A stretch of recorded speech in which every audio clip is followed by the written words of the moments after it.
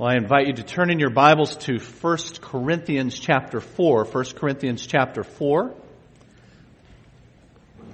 1 Corinthians 4. The guys have some Bibles. They're going to make their way to the back. If you need a Bible, then just get their attention. They'll get you one of those Bibles marked for you at 1 Corinthians 4.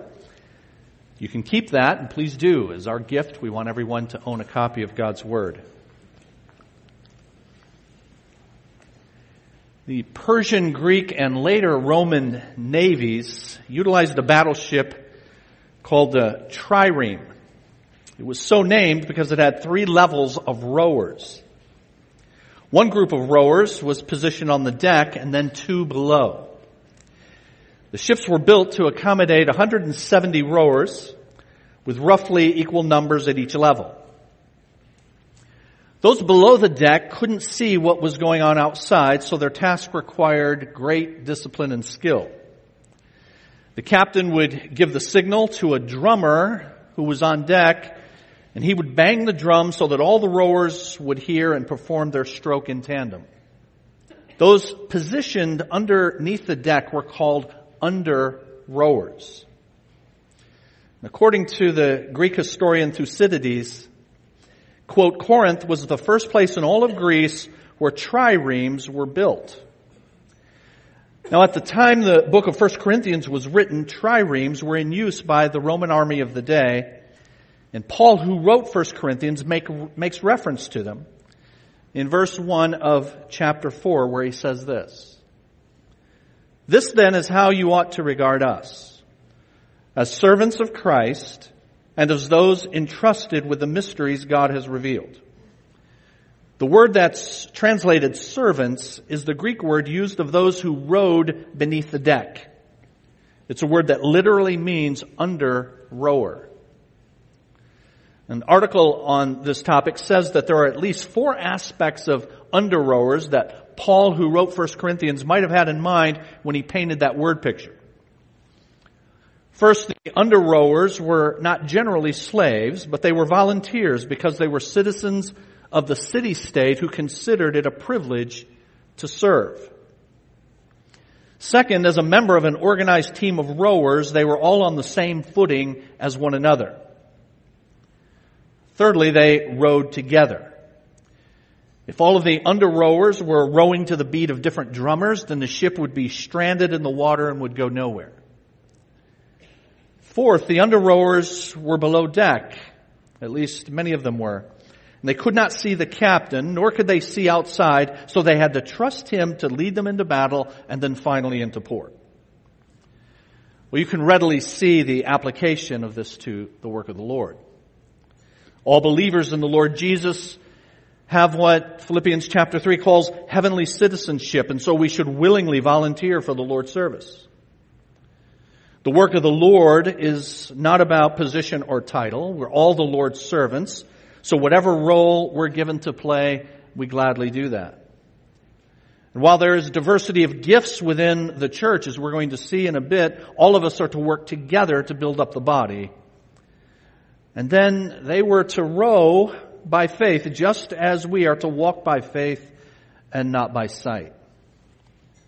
Today we conclude our 3-week mini-series to begin this new year called We Are Resolved.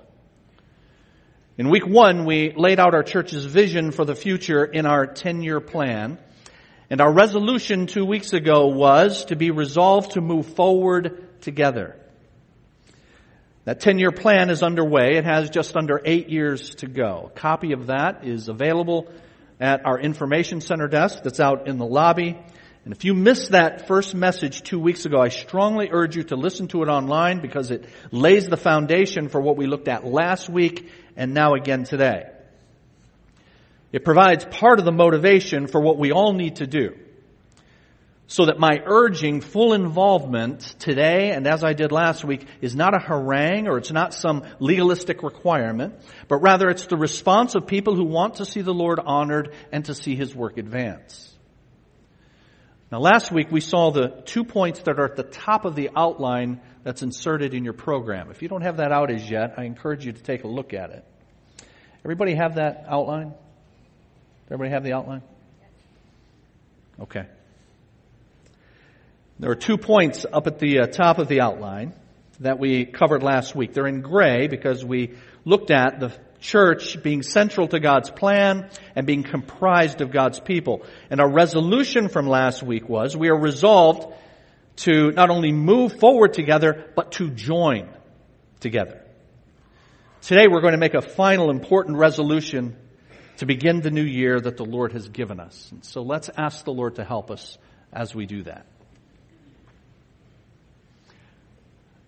Father, we thank you now for bringing us here and calming our hearts, quieting us so that we can think about you, think about what you've done for us, think about what you are doing in your world. Help us today, Lord, and this year to think about how and why you have left us here, the purpose for which you have your church and have made us a part of it, in order to use what you have given for the purpose for which you have given it. I pray as a result of thinking about these important matters that we as your people would recommit ourselves to the God who gave himself for us, giving ourselves for you. We pray in the name of Jesus. Amen. Well, first of all, in today's message, we're going to be reminded of the motivation that we should have in order to give ourselves this year and every year to the work of the Lord. And then we're going to see some actions that we need to take in order to move that forward. And so I say in your outline that the church is not only central to God's plan and comprised of God's people, but it's concerned with God's value.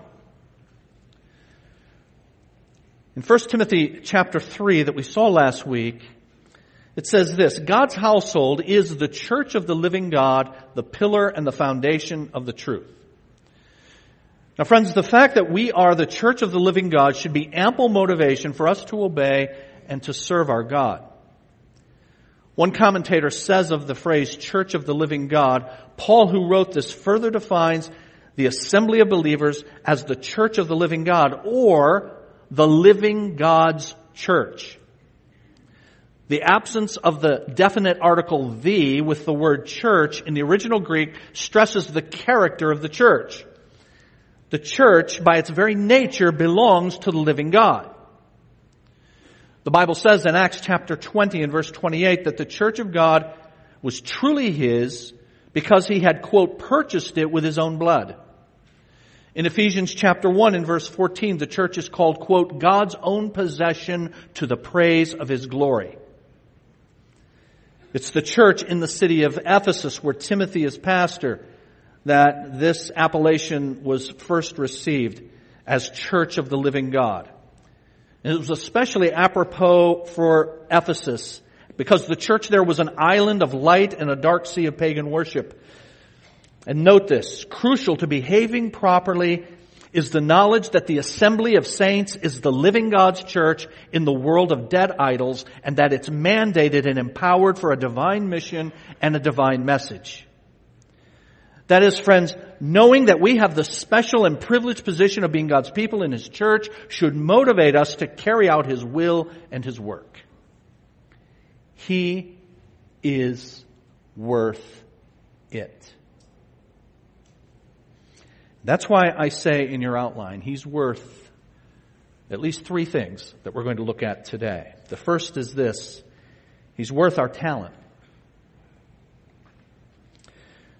The Bible says in the aforementioned 1 Corinthians, where 1 Corinthians 4 speaks of these under-rowers, in chapter 12 it speaks of the giftedness of all of those who are part of the body of Christ, all of those who are part of the church. And it says, to each one the manifestation of the Spirit is given for the common good. The Spirit distributes to each one just as he has determined.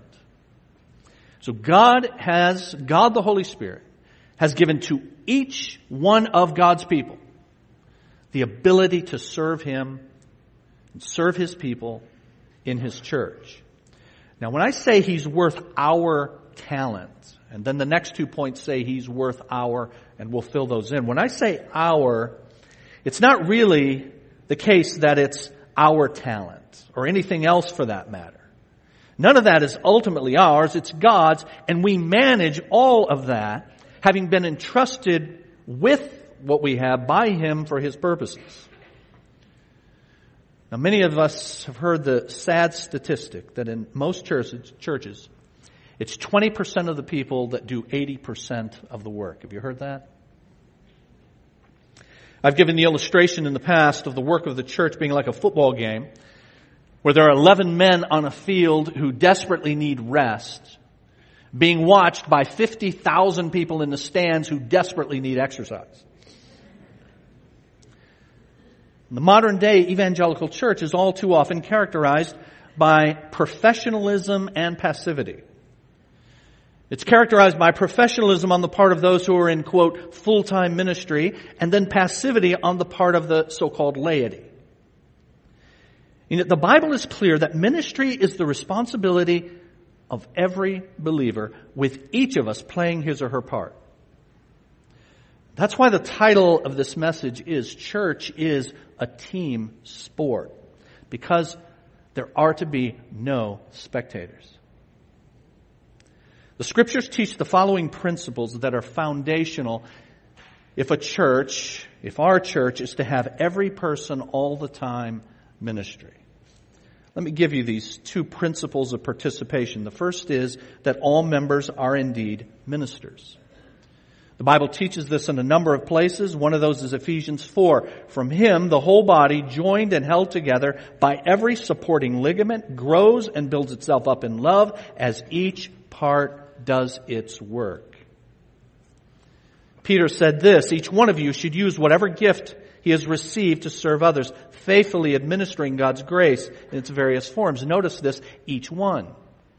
Notice in the passage previous from Ephesians 4, each part does its work. And so the first principle of participation is that all of us are ministers. My dear mother, who is now with the Lord, she's from the South, and the term that she used growing up for a pastor was always minister. And then when I was going into the ministry, she was very proud of that. And she would tell everybody, my son is a minister. But see, the truth is, in Scripture, all of us are ministers. All members are ministers. And secondly, each member minister is uniquely designed by God.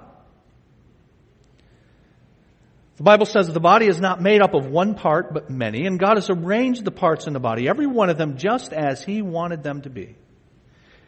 If they were all one part, where would the body be? As it is, there are many parts and one body. And famously in Ephesians chapter 2, the Bible says, we are God's handiwork, created in Christ Jesus to do good works which God prepared in advance for us to do. That word that's translated handiwork is sometimes translated work of art, craftsmanship. The Greek word underlying it is the word poema. We get our English word poem from it. So that's why it's craftsmanship or work of art. That is, you and I, all of us, all of God's people, have been uniquely designed by Him. With all of the difficulties, all of the even suffering and trials that we are going through, have gone through, God has used all of that, has used our personality, has energized all of that by His Spirit in order for us to use it in His work for His glory. Now, all of that being true, that every member is a minister and every member minister is uniquely designed by God, that being true, and it is, then at the beginning of this year, dear friends, we need to ask ourselves, am I committed to the work of the Lord? Am I using what God has given me for the purpose for which He has given it? Am I actively involved in the work of the Lord, or am I a spectator? And so I'm going to give you some statistics about that from our church, designed to just inform us as to where we are with regard to this important issue. I'm going to do that again with one of the other points that we have. Now, I'm going to issue some disclaimers as we go along, but one of them is this. To those of you that are here for the first time, this has been quite a Sunday already. And now here I am going through these statistics, and you just have to take my word for it. Maybe ask somebody during the break. I don't normally do that. We normally go through a book of the Bible. Next week we're starting a series in the Old Testament book of Habakkuk. But these first 3 Sundays of this year, we are doing this in order to position our church in order to move forward most efficiently for the Lord. So I asked our community service coordinator to give me some statistics about how many people are actively involved in the work of the Lord in our church. No names attached to that, just number. The number is 60% of our membership is active in service in some capacity. Now that used to be, our church used to boast some years ago of 80% participation. It's now 60%. I know what the reasons for that are. I don't know. One reason, I think, is that percentage has gone down since we moved into our own facility about 5 years ago. You say, what would that have to do with anything? Some of you have been around long enough to remember when we used to meet on Sundays and Wednesdays, and every time we met for anything in a rented facility. And what that meant every time we met, every Sunday, was everything had to be set up. When you walked in, the first time for some of you that you walked into our church, you walked in and people were slinging chairs around and setting them up, stacking them at the end, right? What did that communicate? It communicated immediately when you walked in that there's stuff to do here. Then when you move into your own place, and it kind of looks like you got it together, most Sundays, then it's easy to get the idea, hey, they've got it covered. And so there's not the kind of urgency. But God says all of us are to be ministers, and God says He has gifted all of us in order to serve Him. Those 60% of our church membership fill 144 different positions within our church. 144. And those 144 don't include everything that we would like to be doing right now. There are vacancies. There could be 184 easily. And actually, it could be much more than that, because almost all of the 144 positions that are currently taking place require an assistant so that someone else can see how that's done, fill in when that person is not able to be there. So you see that there is something for every single person to do. The 40% who are not serving could be deployed right away. Now, here's another of those disclaimers. We have people in our church who cannot actively serve. People who, for various reasons, because of their life situation, because of their health, all manner of things, are not able to do that. Now, even people who are not able to be here, just even attend, let alone serve, even though those people, and if you fit into that category, every one of you can be on, for example, our prayer team. So it's actually not true that there's anyone in our church who can't serve in some way. So if you believe what we've seen from Scripture about these principles of participation, about what the passages say that we've displayed on the screen, if you believe that, and you say, I'm not active in the Lord's work, and I need to be, then how do you do that? Well, the paper connection card that is part of the program that you received on the way in, if you tear that off, there's a box that says, I want to get involved, I want to serve. You check that off, you turn that in at the Information Center desk, or you can do that online, you can do that digitally or electronically, and you see the connection card, you can indicate it there, and then we will place you in an area of service. So the church is concerned with God's value. He's worthy, friends, of our talent. Secondly, He's worth our treasure. He's worth our talent, and He's worth our treasure. All right, so our treasure. That's money. So here's this pastor, and he's now going to talk about money. And if you're a guest, you're thinking, boy, did I pick a great day to show up at community. But again, we want to start the year off understanding That if we're going to move toward what we think are worthy goals that we've laid out in our 10-year plan, and I think all of you agree with that, but if that's going to happen, then as I said the first week, when I laid that out to you 2 weeks ago, we are going to need all hands on deck. And that includes our resources of our talent, but also of our treasure. The Bible says this: each one of you should give what you have decided in your heart to give, not reluctantly or under compulsion, for God loves a cheerful giver. So giving what you've decided in your heart to give. What that means is we don't place any percentage on that. The Bible doesn't place any percentage on that in the New Testament. Now, many of you are familiar with the first part of your Bible, the Old Testament. And there was, in fact, a legal system that had a tax, in effect, called a tithe. And there were many tithes. If you add up all of the tithe means a tenth, 10%. If you add up all of the tithes, it actually came out to 23 1/3% every year. So if you want to do the Old Testament, we're good with that. But the New Testament does not teach, we're not under the law, number one, and does not teach a particular percentage. Now, many of us have grown up. My dad was a pastor, and my dad would talk about the tithe and a tenth being holy to the Lord, quoting the Old Testament prophet Malachi. And so we just grew up with that. Many of us have grown up, 10% is our giving. Some of you undoubtedly fit into that category as well. But many of you have not grown up in church, or you've never heard any of that. And so as you think about giving in the church, you don't even know what a percentage would be. What should I even be shooting for? It's just completely blind. I mean, all you may know is that every Sunday they pass the hat. Pastor says if you're a guest, don't worry about it. But he implies if you're not a guest, then worry about it. And so I guess I should worry about it. And so I put something in. But how would I set a percentage? All of us need to be able to calibrate that somehow. And if you have nothing to go on, if you have no benchmark, then it's just completely blind. It's kind of like tipping.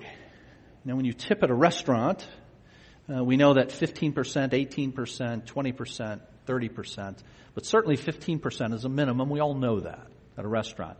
Just as a quick aside, we all know that, right? And so Christian people, when you go out to a restaurant this afternoon, you leave at least that. When they see you pray before your meal, that waitress is going to know that you claim to be a Christian. Don't be cheap on the tip. Don't leave them a tract. Don't leave them a tract that looks like $1 million bill. You want a tip? Here's one. Trust Jesus.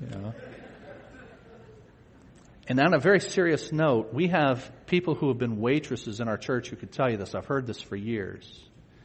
Sunday afternoons are the day that waiters and waitresses dread most. Christian people can be very demanding and extremely cheap. And that's not a good testimony. So we know the percentages for something like that. Now, recently I was told that you're supposed to tip when you leave a hotel room. I did not know that. I've been in hotel rooms many, many times over the years. I have never left a tip on the bed or on the nightstand because I didn't know that. So knowing matters so that we can calibrate what it is that we do. Some years ago, we had a man in our church. He's no longer here. But I had given a statistic then that said the average giving per person per year, nationwide, whatever denomination, average giving is this, $1,000 per person per year. So that would mean if that average holds in a family of 4, that average would be about $4,000 in a year. And this man came up to me afterwards and he was just incredulous. He said, that cannot be right. Yeah, absolutely. $1,000 per person cannot be right. Now, I didn't know if he thought that was too high or too little. But during the course of the conversation, it became clear that he thought that was astronomically high. Now, mind you, this was a single man who owned his own business, who in his mind, giving $1,000 a year was an astronomical amount. But you see, he had no way to calibrate. to have a benchmark for that. So I asked our finance people for some numbers. Again, no names. Most of you know that it's a policy at our church that I do not have access to the money at our church. I don't see who gives the money. In 17 years of our church's existence, I have never seen that. I only know one person's giving in the entire church, and that's my own. That's our policy. So I don't ask for names. If I had ever asked for a name of the finance team to tell me how much someone gives, they would refuse. And they ought to. And I never have, and I never will. I ask for numbers, though. The family units in our church, and then just numbers next to those. The median giving, not per person now, but per family, in 2018, median. You know what median is as opposed to average. So I throw out the highest, we throw out the lowest, and we find the number that's right in between. The median per family, not person, is $1,100 per year. $1,100 per year. Now again, a disclaimer. Those numbers include students who are members of our church. They're over 18, they've joined the church, but they're in college and they don't have any money. So it includes people like that. It includes spiritually single people. That is, we have a man or a woman who comes to our church, but their spouse is not a believer, they don't, and they don't have full control of that. It includes people on fixed incomes, all sorts of things. So it's skewed a bit that way. But $1,100 per year per family is the median income for our church. So what percentage is that of income? Well, let me give you just some further statistics to give you an idea. And here's why I want to do that. I want us to calibrate a bit, each of us, so that we can then decide what percentage should I set that I'm going to try to give in the coming year and in the years to come. And I want to do that because of what I said. Everybody needs to be able to calibrate, have a benchmark, so that it's not just blindly putting something in and not knowing whether that's appropriate or not. And also because there is a myth in our church, and I've heard it a number of times. It's because God has, in His mercy and His grace, He has blessed our church. Thank God we're here. Thank God we were able to buy this building. Thank God we were able to renovate this building. It's all by His grace to us through His people. I'm very thankful for that. But the myth then is, every year as we look at the bottom line and how God has been good to us, I've heard people say, I can't believe how much this church gives. I'm shocked at how much this church gives. Well, let me give you some statistics. There are 176 households represented in CBC. 176. Of those 176, 119, or 68%, gave under $1,000 last year. 68%. 67 of those 176 families gave under $100. That's 38% of the families gave under $100. 24 of the 176 gave nothing. So, we need to recalibrate, don't we? Because I don't know and I don't care about what people's income is.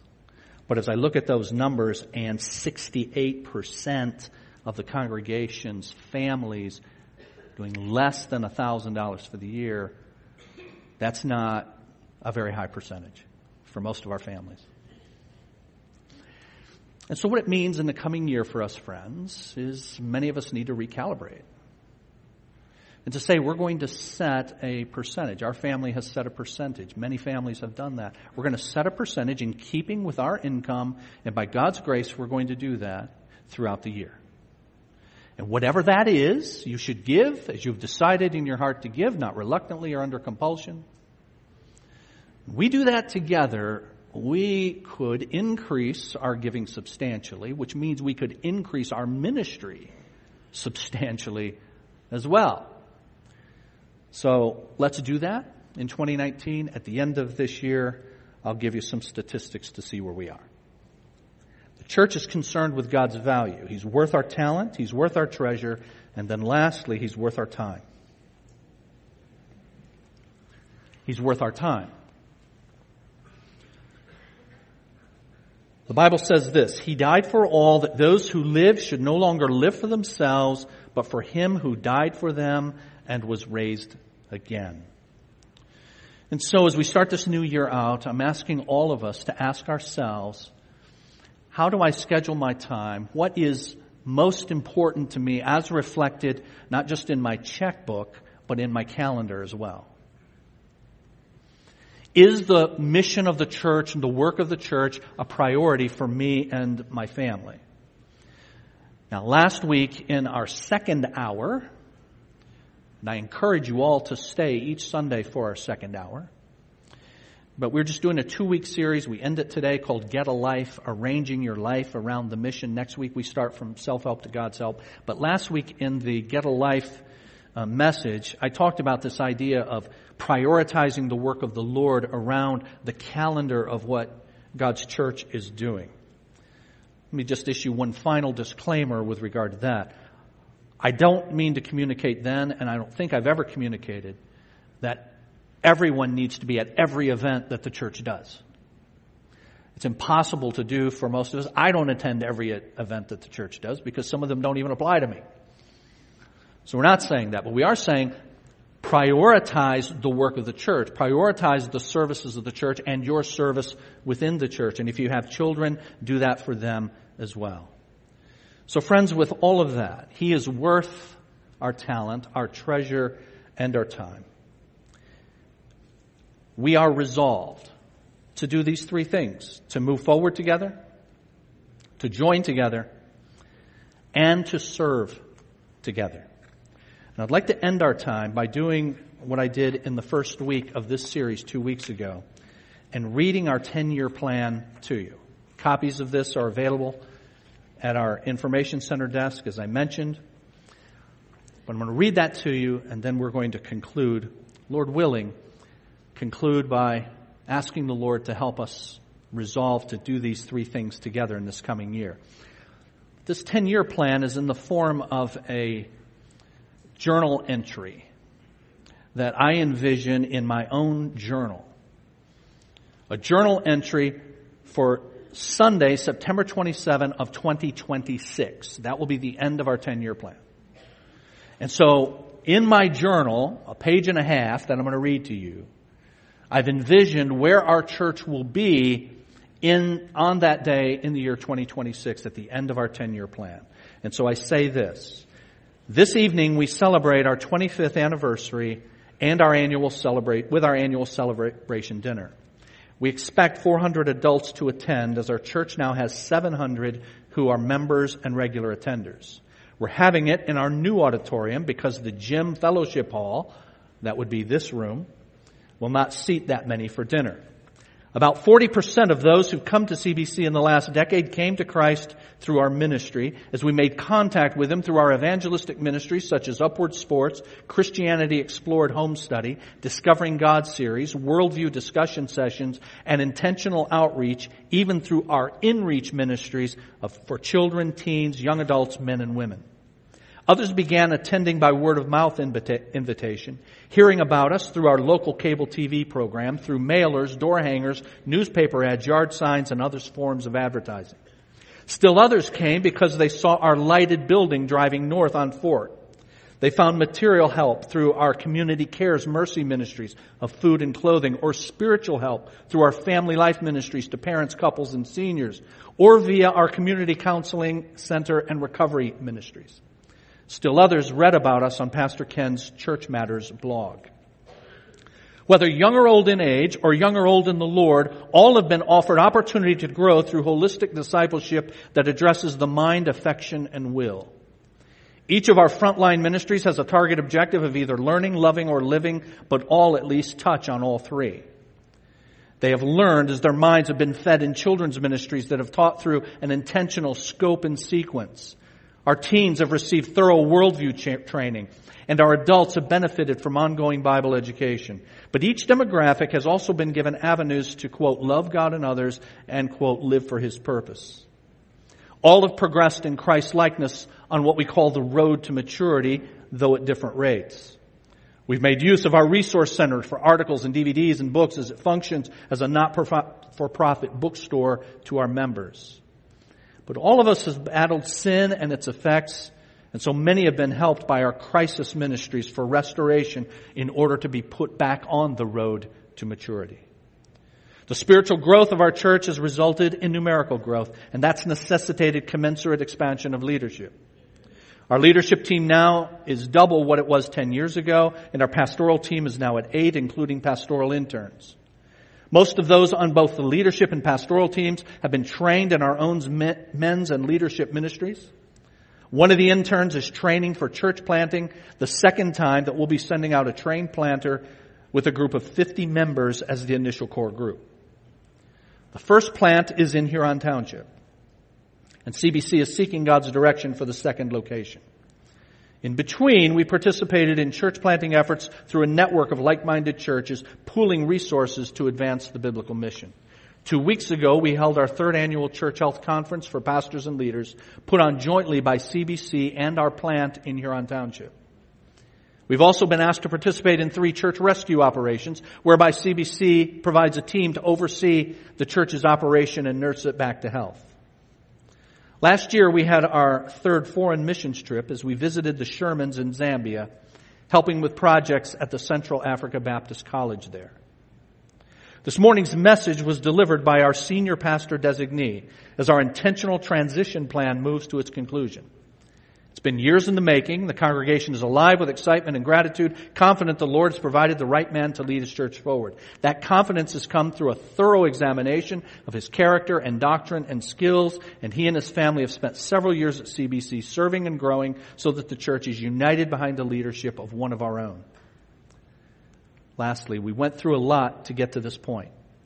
Some things we tried just didn't work out. We had to endure the pain of disciplining some disobedient members. We experienced the sweet sorrow of losing some brothers and sisters to this life, but we rejoice that they've gained their reward in the next.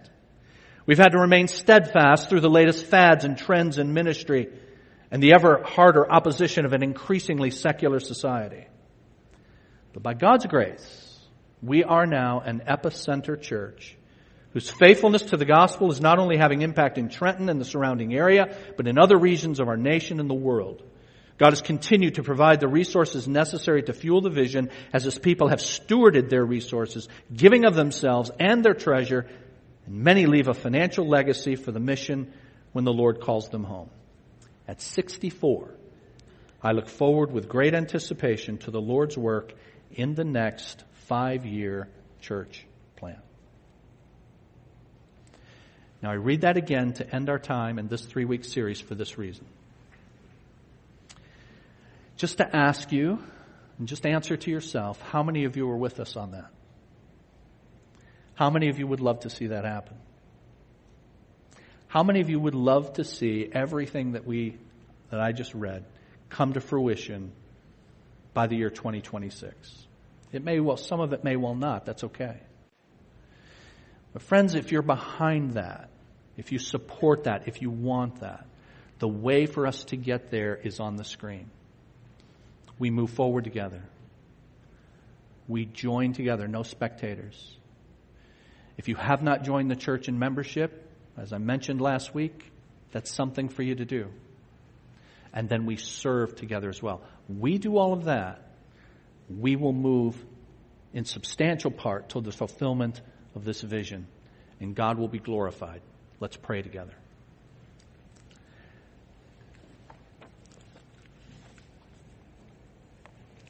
Our Father, we thank you that we could have these 3 weeks at the beginning of this year to think about these important matters.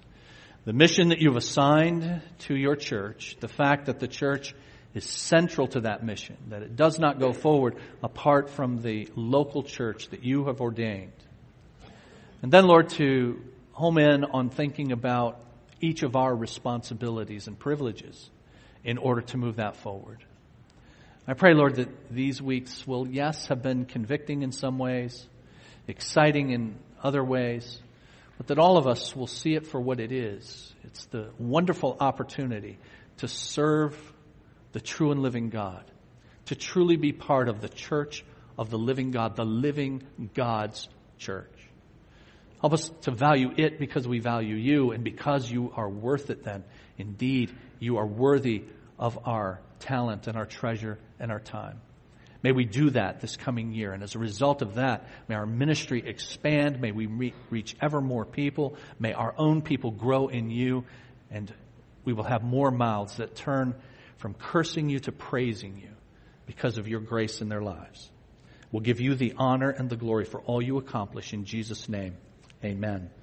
And here is your take-home truth, friends. You see it there. The church is the family of God, built on the Word of God, to the glory of God. Let's stand together for our closing song.